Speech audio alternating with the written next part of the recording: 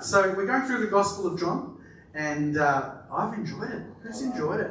Just pulling out some truths and different things in the Gospel. You know, it's easy to get familiar, isn't it? And have that familiar spirit. If you've been a Christian a long time, you go, oh, yeah, I know the Gospels. I know the story about Jesus. I know what he did. And I've read that account before and that account. But going through it and just saying, God, give me fresh eyes.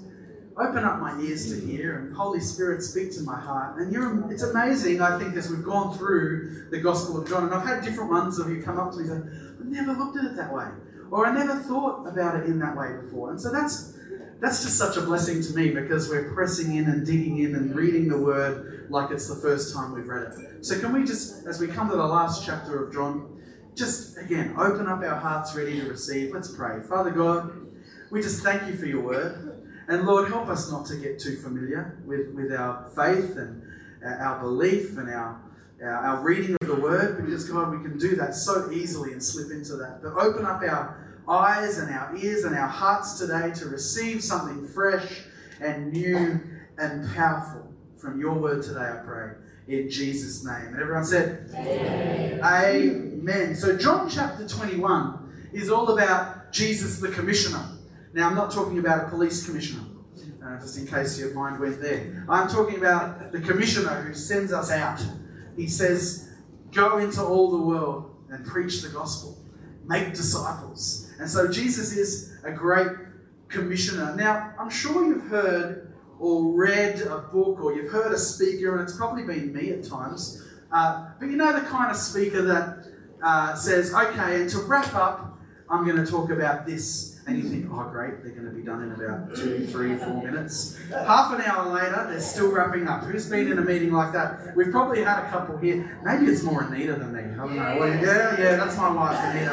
And she tends to go that way. But that's all right, we love that, because it's the Holy Spirit, right? Speaking through her, making her go for an extra hour. It's all good. So, John fits this category, because we just finished John chapter 20. And at the end, it kind of feels like it ends, right? It kind of feels like it's the end, because you've got this purpose statement that John makes, and we're going to revisit it again. Let's go here. John chapter 20, verses 30 to 31 says, and truly, Jesus did many other signs in the presence of his disciples, which are not written in this book.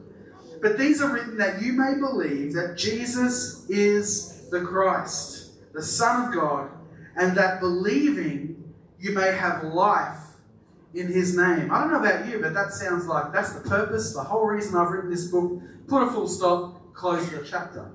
But that's not actually the case, because sometime later, John actually adds this epilogue. It's kind of and just to wrap up, let me just write a whole other chapter of stuff that I haven't included yet. It's like a concluding section in chapter 21. And he's got several reasons for doing it. John hadn't mentioned Jesus' appearance to Peter, although Luke did. So I think I don't know whether he saw that, or I don't know how it worked, the timeline of everything, but he probably just thought that's a really important bit of information to put in there, again, to prove that Jesus is risen. Because the previous 2 accounts of Jesus being seen that he recorded were in the upper room. So it'd be easy for people to go, oh, they were just whatever, you know. So he wants to show that he's out on the open on the beach, and we're about to read the account. But I think the other thing, without this epilogue, this chapter 21, without it, we're kind of left hanging in regards to Simon Peter's relationship with Jesus. Because remember, he denied Christ 3 times. And so you're kind of left hanging. So it's like, are they like frenemies now? Or, you know, how's it working? Is Jesus still upset at Peter? Or did things get resolved? And so that gets addressed in this chapter as well. John also fills in the details about Jesus' forgiveness of Peter and in his denying Christ 3 times. And we're going to read that as we go through this chapter. There's also this weird rumour going around. How many of you love rumours? We live in a small town. Rumours happen, right? You know, oh, did you hear that so-and-so? It's Chinese whispers and not true. But there's like this rumour going around that John would not die before Jesus returned. And so John wanted to refute that as well, because that's not true, obviously. So let's get into it. If you've got your Bibles, John chapter 21. It'll be on the screen as well, but I encourage you to look up the scriptures. I'm reading from the New King James Version.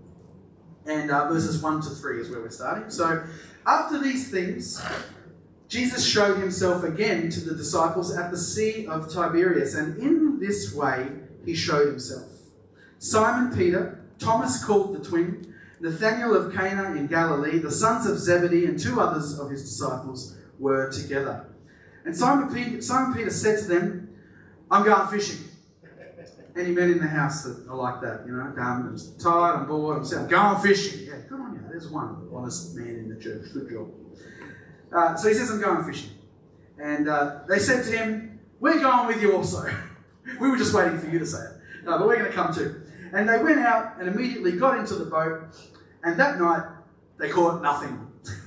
Who's had a time like that? You've gone fishing. Now there's some more people, more hands going up. And you're like, oh, I'm just so excited about going fishing. Not a nibble all night. But it's relaxing, right? You've had your peace and quiet. You've gotten away. It's all good. That's why we do the fishing, just to serenity now.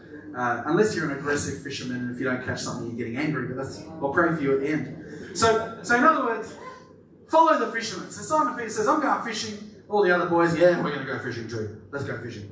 So Jesus had risen from the dead and was appearing to his followers before returning to heaven. And one of these appearances is in front of these 7 disciples, Peter, Thomas, Nathanael, brothers James and John, whose father was Zebedee, and 2 others by the Sea of Tiberias. The disciples must have felt lost as to what to do next. Because they've seen Jesus in the upper room a couple of times. And Jesus had told them he would meet them in Galilee, although he didn't give a specified date. The kind of world we live in now, we like to be organised, don't we?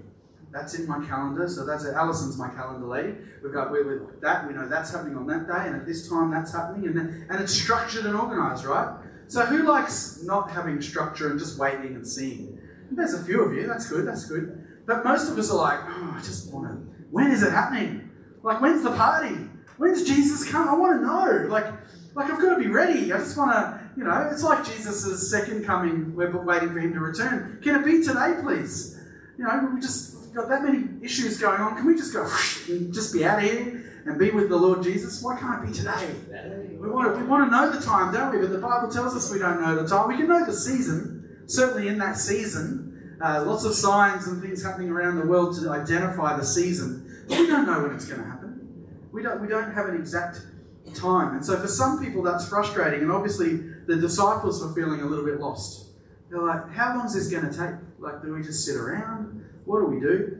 And so they returned to Galilee. They waited for him. And they're talking amongst themselves. And nothing on the agenda because they didn't really want to make plans because Jesus said to meet here. And Peter decided to take the lead as Peter does. And says, I'm going fishing. And the others followed right behind him. Oh yeah, we'll come too. We're a bit over sitting around here. And night fishing is usually profitable. You do usually catch something. But on this night, they caught nothing. Sounds like a bit of a repeat of history, doesn't it? When we think back to the start of the Gospel of John.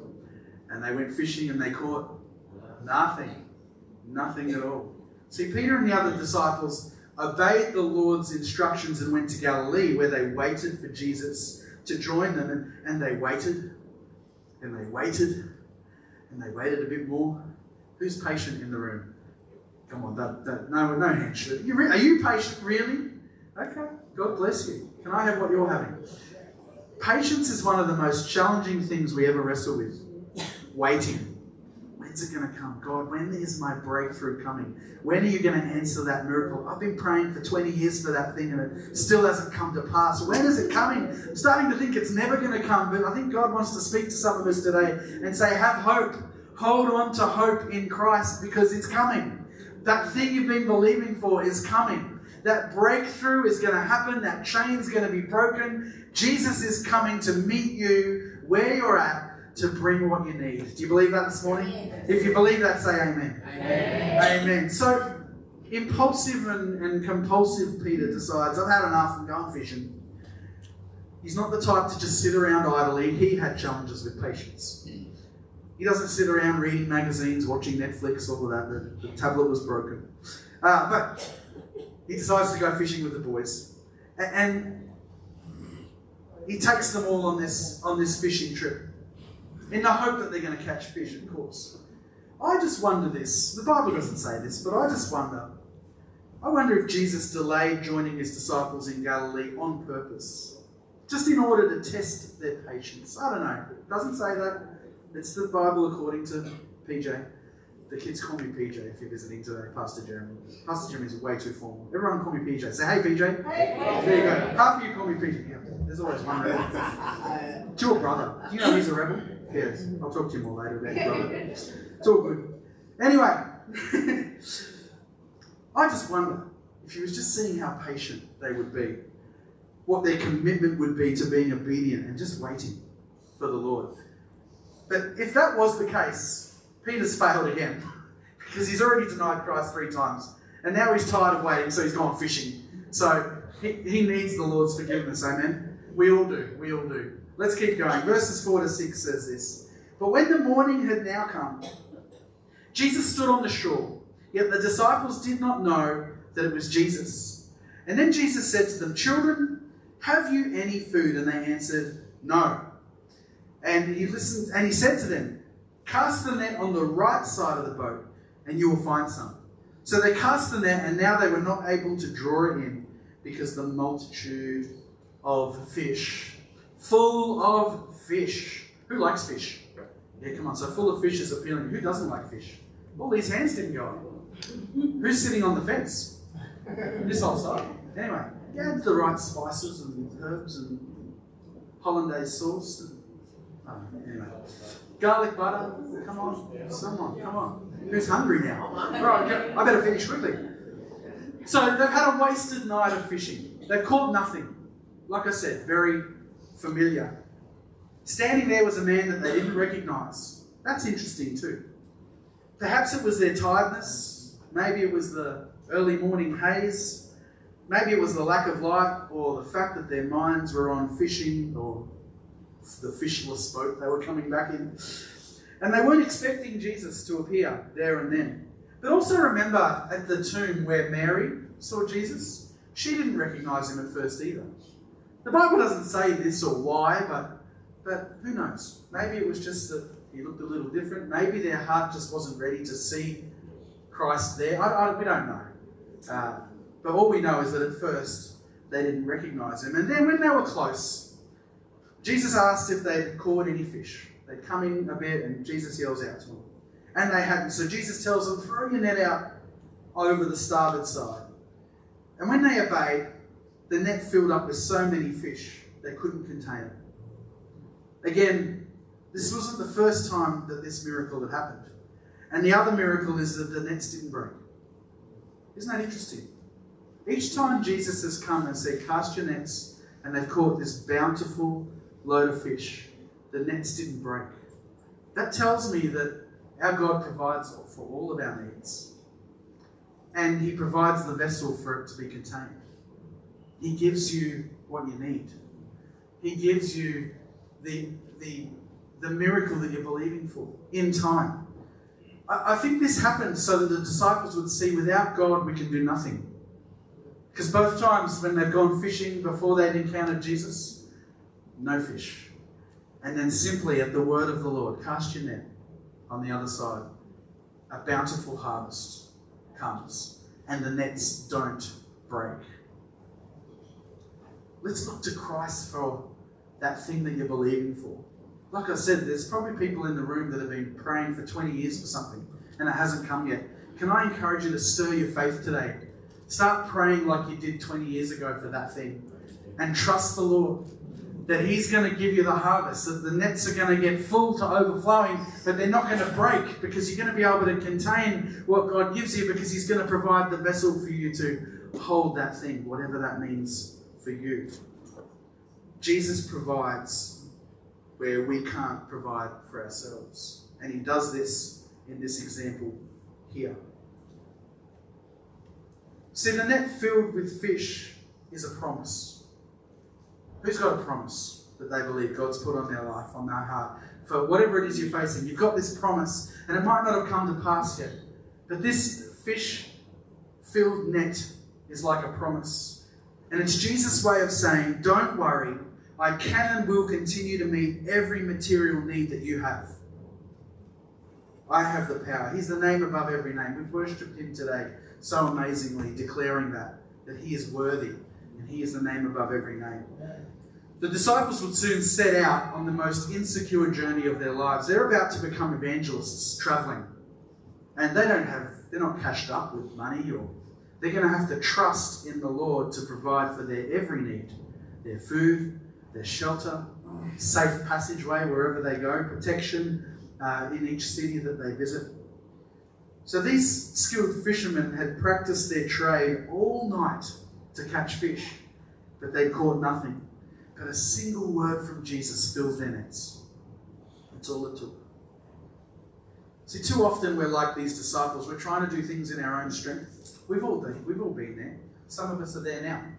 And we're struggling and we're striving and we're planning and we're budgeting and we're whatever it is. We're trying to do whatever it is in our own strength.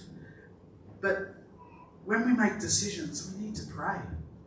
We need to ask for God's wisdom, for his input, for his direction, for him to lead us, for him to give us that wisdom to make good choices, rather than just doing the natural thing. I mean, I don't want to be sexist here, but guys we're problem solvers. I mean, ladies are too, but wives probably know when you go to talk to your husband, they try and fix the problem. But we need to just listen and take on board and empathise and, oh, honey, come here, let me give you a cuddle. And just, it's okay, it's going to be, I'm here for you. You just tell me, speak sweet nothings into my ear. Okay, went to another place. But we need to just listen sometimes when we're busy trying to fix the problem. Now, there are some ladies in the room that might be like that too. What I'm trying to say is, sometimes rather than jumping straight to our default settings, which is to fix the problem, maybe we need to reset those default settings to pray, to actually take it to the Lord in prayer and trust him for the solutions and for the answers. You know, it wasn't until Jesus told the disciples where to fish that they caught any. And so we need to hear from the Lord. We need his direction, his encouragement, that sweet, still voice, cast your net on the other side. And then the harvest came. When we reach the end of our own resources, he's standing by to share his. But can we be a people that doesn't just wait till we've reached our wit's end and our end of our resources and then turn to God? Can we just get ahead of the game a little bit? It's hard because in the natural, you think, oh, I've got what I need to solve this problem. But can we just be people that don't get to the end of our tether, but rather back it up and maybe right back at the start, pray. Jesus, help me. Father God, give me wisdom. Lead me in this challenging time. I need your help. Amen. Let's keep going. Verses 7 to 9. Therefore, that disciple whom Jesus loved said to Peter, "It is the Lord." Now when Simon Peter heard that it was the Lord, he put on his outer garment, for he had removed it, and plunged into the sea. But the other disciples came in the little boat, or they were not far from land, but about 200 cubits, it says, dragging the net with fish. Then as soon as they had come to land, they saw a fire of coals there, and fish laid on it, and bread. Now you really are getting hungry, because we're talking about breakfast on the beach. Come on. Garlic butter, fish, all of that stuff. Hollandaise sauce. So good. Here's the thing. John was the first to recognise Jesus. And it may have been the repeat catch of fish that did it. You know, the penny drops. Hang on, this is all very familiar. Deja vu, whatever. This has happened before. I know who that is. Perhaps it was Jesus' voice. Again, we don't know because the Bible doesn't tell us. Whatever the reason, he turned to Peter and identified the man on the shore as their Lord and their Master.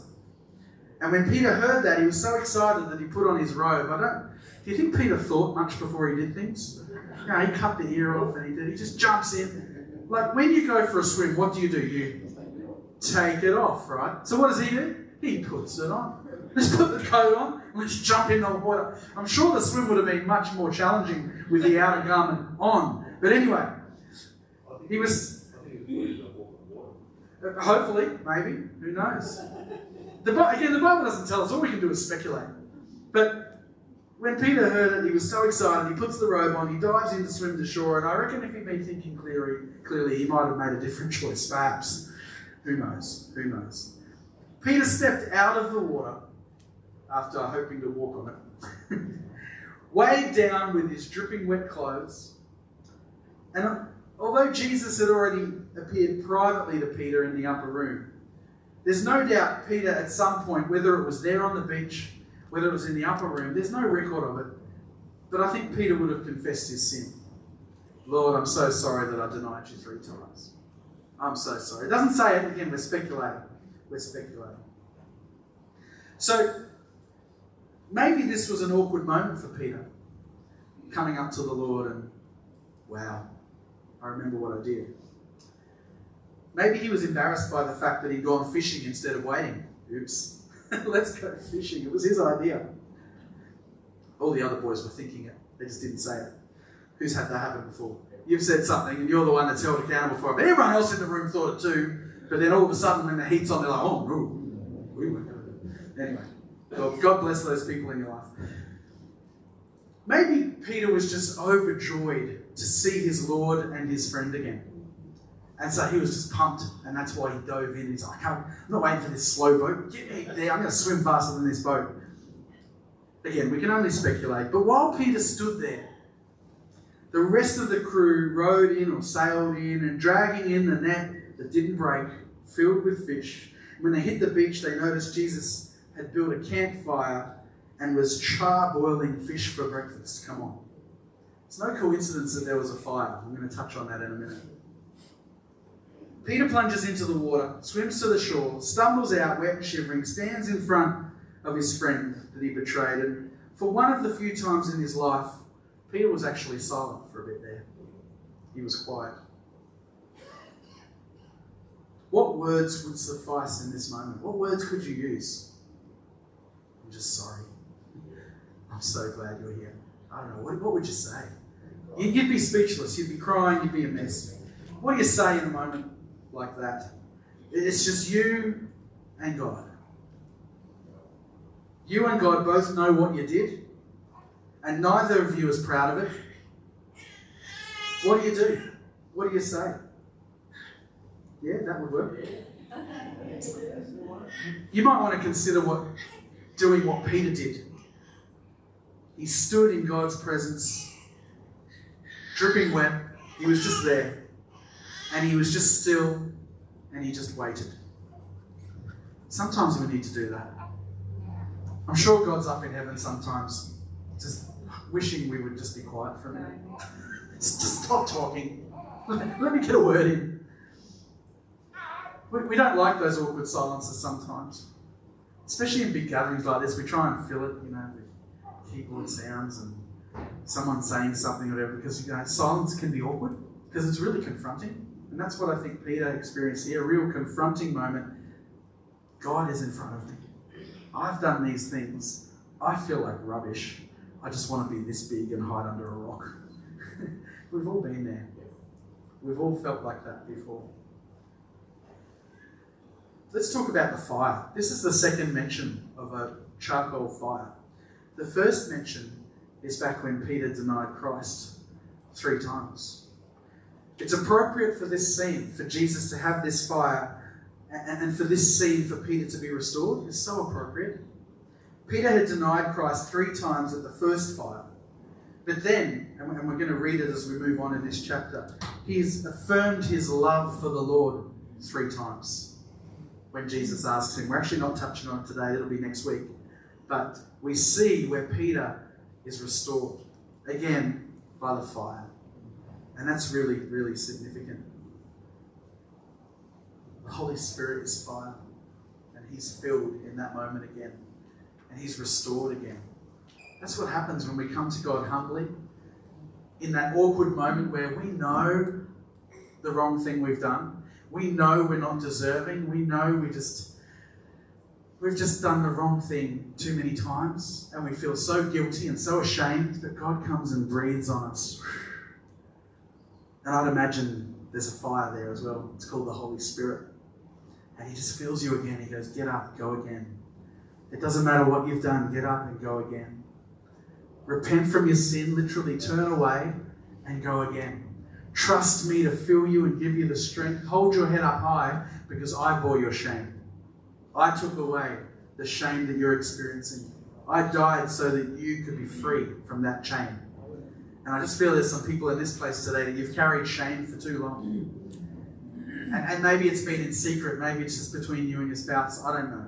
But I just feel God, as I was preparing this message, is going to set some people free in this room today from shame.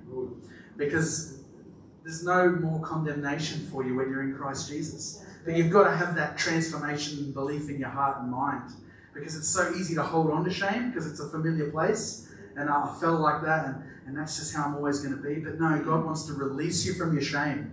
It doesn't matter what you've done. It doesn't matter what choice you've made or the mistakes that you've made. Nothing is too hard for the Lord. And we say all these words, but today people are actually going to believe it, and something's going to shift in your heart today.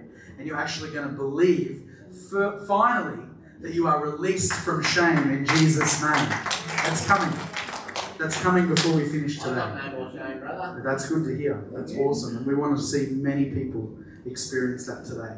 All right, that's all. I didn't read that one. Verses 10 to 11. Let's keep going. Jesus said to them, "Bring some of the fish you have just caught." Simon Peter went up and dragged the net to land, full of large fish, 153. Interesting that he counted them. Who's been on a fishing... Okay, some people put their hand up and admitted they've been fishing. Who come back, be honest now, and you said, "My fish was this big." Hey? You know what I'm talking about, right? Oh, it was... Yeah. Anyway. He's counted how many fish. And it just also says, and although there were so many, the nets were not broken. It also says 153. Oh, there it is. Full of large fish. So it's not just these little... They're the big ones. So they're dragging the net behind. The net's not breaking. It's just another miracle that Jesus has done. You know, when Jesus asked for some of the freshly caught fish, Peter was the first one to volunteer to bring in the miraculous catch ashore. So he's had his moment with God, and then he races off to bring in this big net of fish. John was careful to record the exact number of fish and also to mention that they were large and that there was truly an overabundance because he's a fisherman.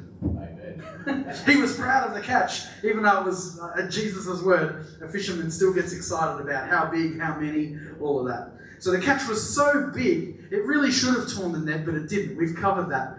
God provides the vessel that you need to bring in the harvest that he wants to pour out into your life.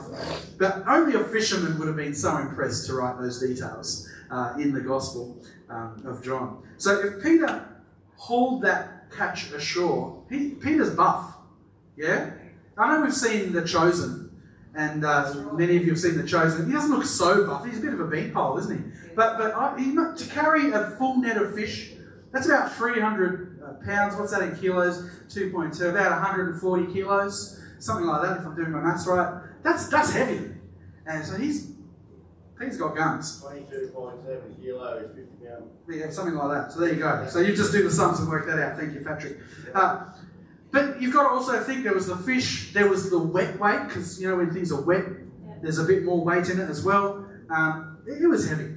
It was heavy, and he's carried that in. So he's buffed and brought those fish in. Let's keep going, verses 12 to 14. Jesus said to them, "Come and eat breakfast. We're hungry. Let's go and eat." Yet none of the disciples dared ask him, "Who are you?" knowing that it was the Lord. Jesus then came and took the bread and gave it to them, and likewise the fish. Sound familiar? Bread and fish. Loaves and fishes.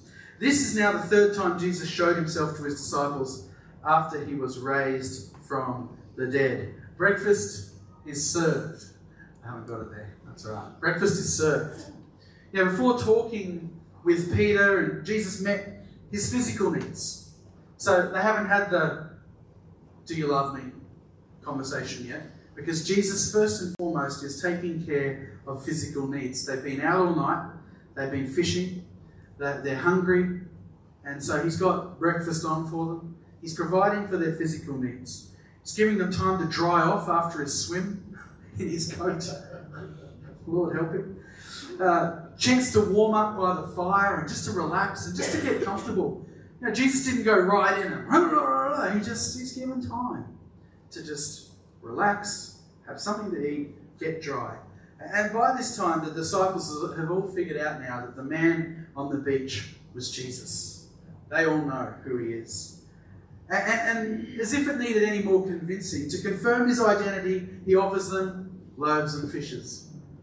And their mind goes back to recalling the feeding of the 5,000 when Jesus multiplied bread and fish and used his disciples to pass the food out to the crowd. See, John noted that this was the third time Jesus appeared to his disciples. The first two times were in the upper room. Peter had recently failed Jesus by denying him 3 times. I don't know if you've ever been in that situation where you've been under pressure and under the pump, and maybe you haven't necessarily denied Christ, but maybe you haven't spoken up when you could have. All of us could probably relate to that. There have been times where we don't want to rock the boat. So Jesus is now giving him another chance, because he's the God of the second chance, and the third chance, and the fourth chance. And he's coming to meet him, he's sharing a meal. It's just a powerful moment, and it's a great exchange, I believe, this moment between Jesus and Peter. Jesus forgives those who are sorry and who genuinely love him. And as you read the account of Peter beyond this point, you know he loves Jesus. You know he made a silly mistake. But we make silly mistakes, don't we? No, never? Oh, there's one perfect person in the church. We all make mistakes. We've all fallen short. The Bible tells us we've all sinned. And when we've made mistakes, and when we've done the wrong things, sometimes we carry scars. Some of them are physical scars, and I'm not going to do a parade of physical scars. Some people probably have them in places where we just don't need to see. But they've got physical scars. A lot of the time, the scars are internal.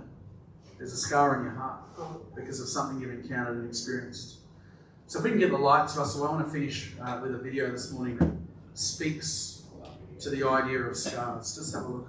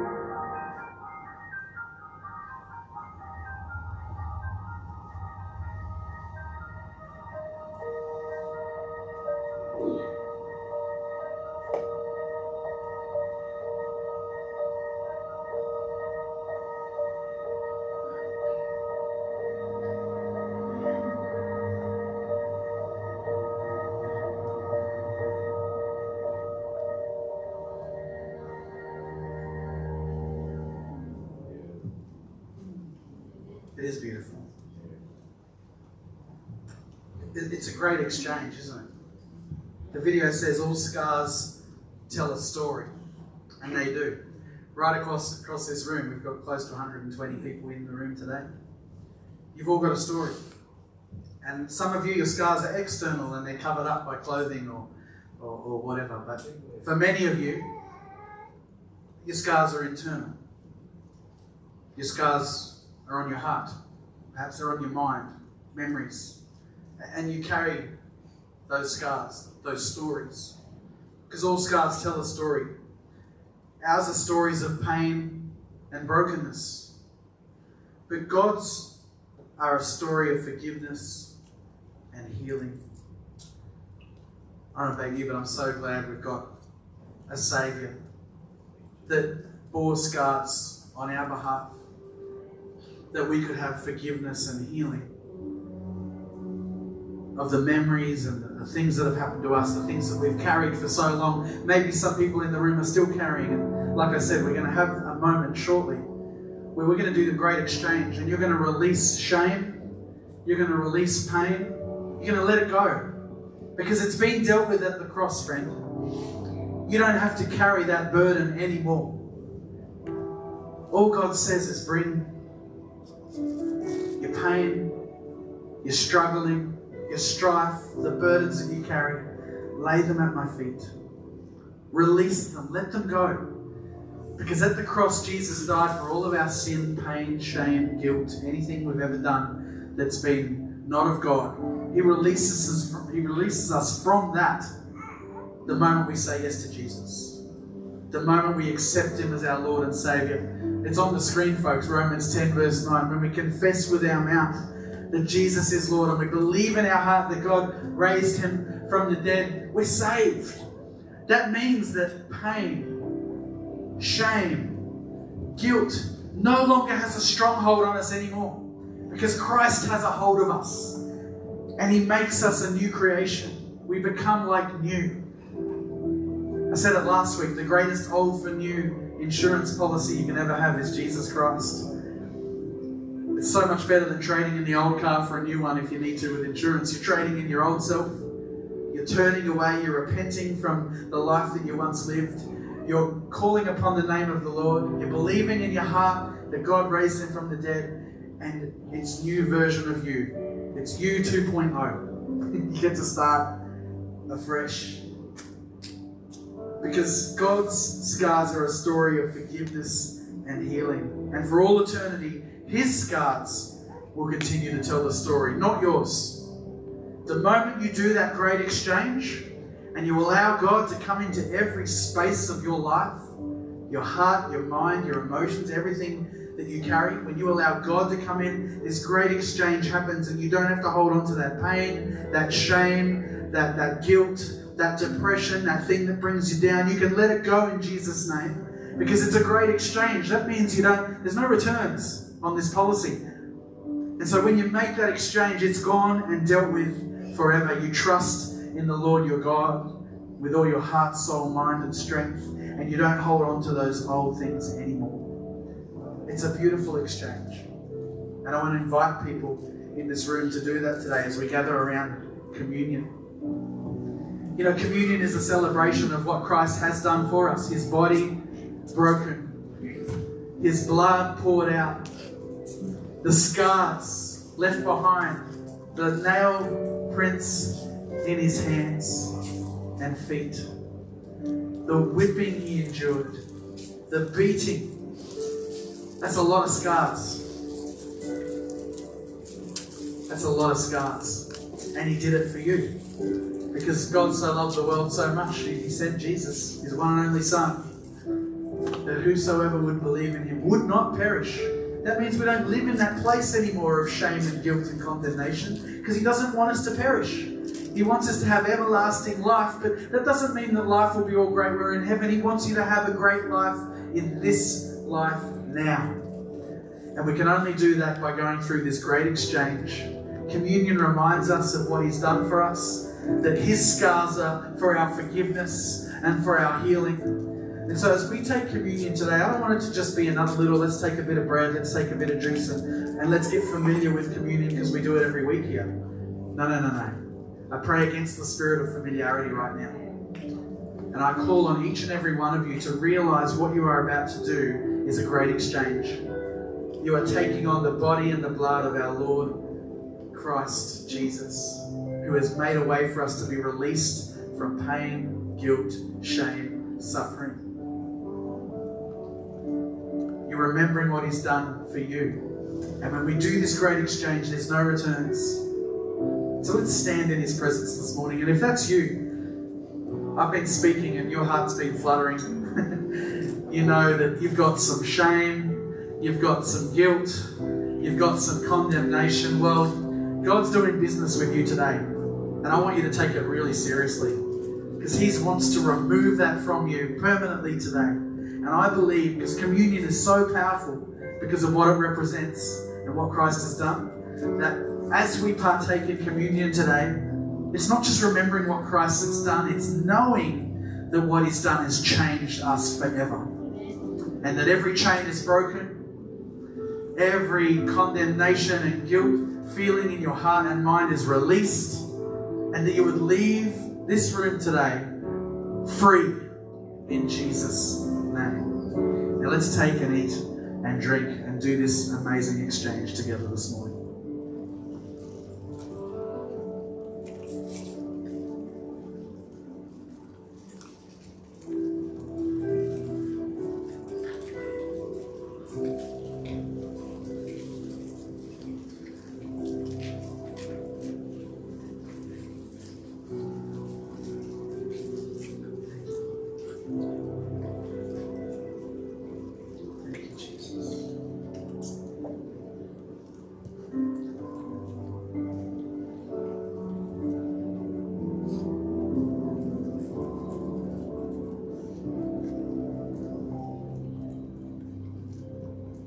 I pray for every person in this room, and particularly for people that have been burdened with shame,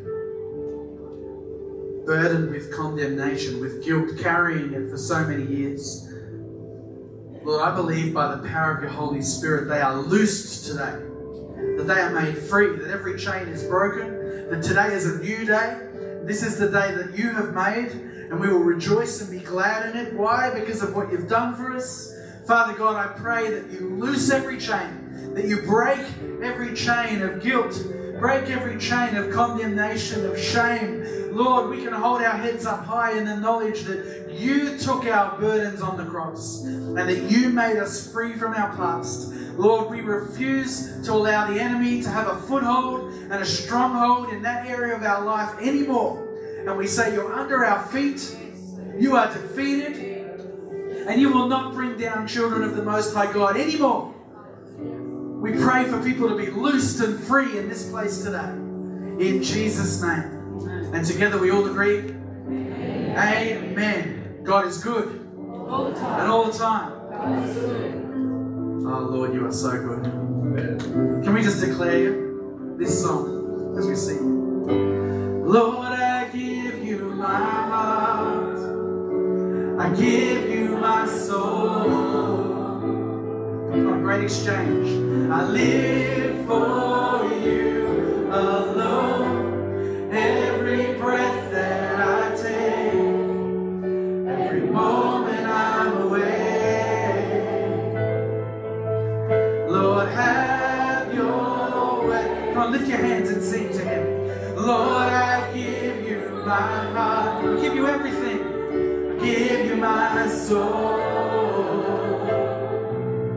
I live for you alone. Every breath that I take, every moment I'm awake. Lord, have your way. One more time, you sing. Lord, I give you my soul. I give you my soul. I live for you alone. Every breath that I take, every moment I'm awake.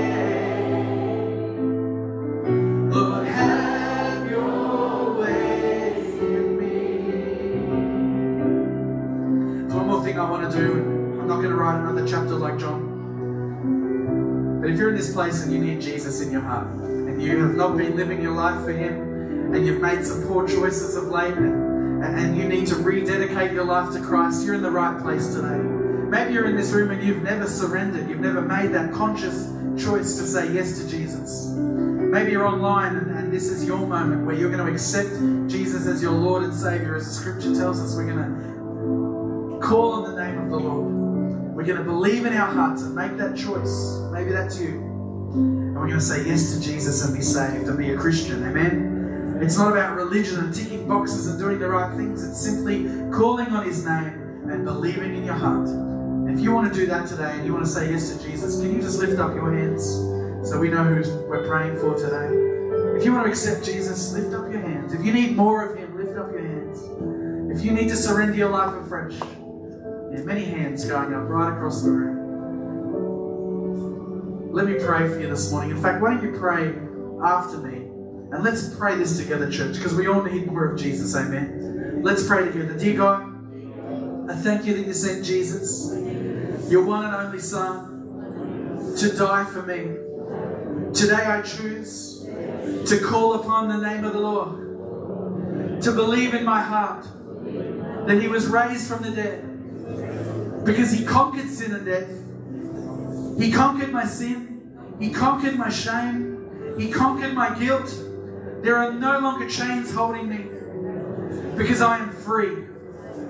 And so I walk in freedom today because of all that you've done. I'm a Christian and I choose to live my life for you. And I pray this in the mighty name of Jesus. Everyone said amen. Amen. Can we give God praise and thank Him for changing lives, restoring lives, conquering shame. I firmly believe people are loosed today. If you walked into this place carrying shame, please walk out and just leave it at the door. We'll vacuum it up later. And you just walk out there a free person. Amen? Because of all that Christ has done, you are free. Amen? Amen. Amen. God bless you. Let's have fellowship together. Coffee and tea in the foyer. And we look forward to seeing you next week.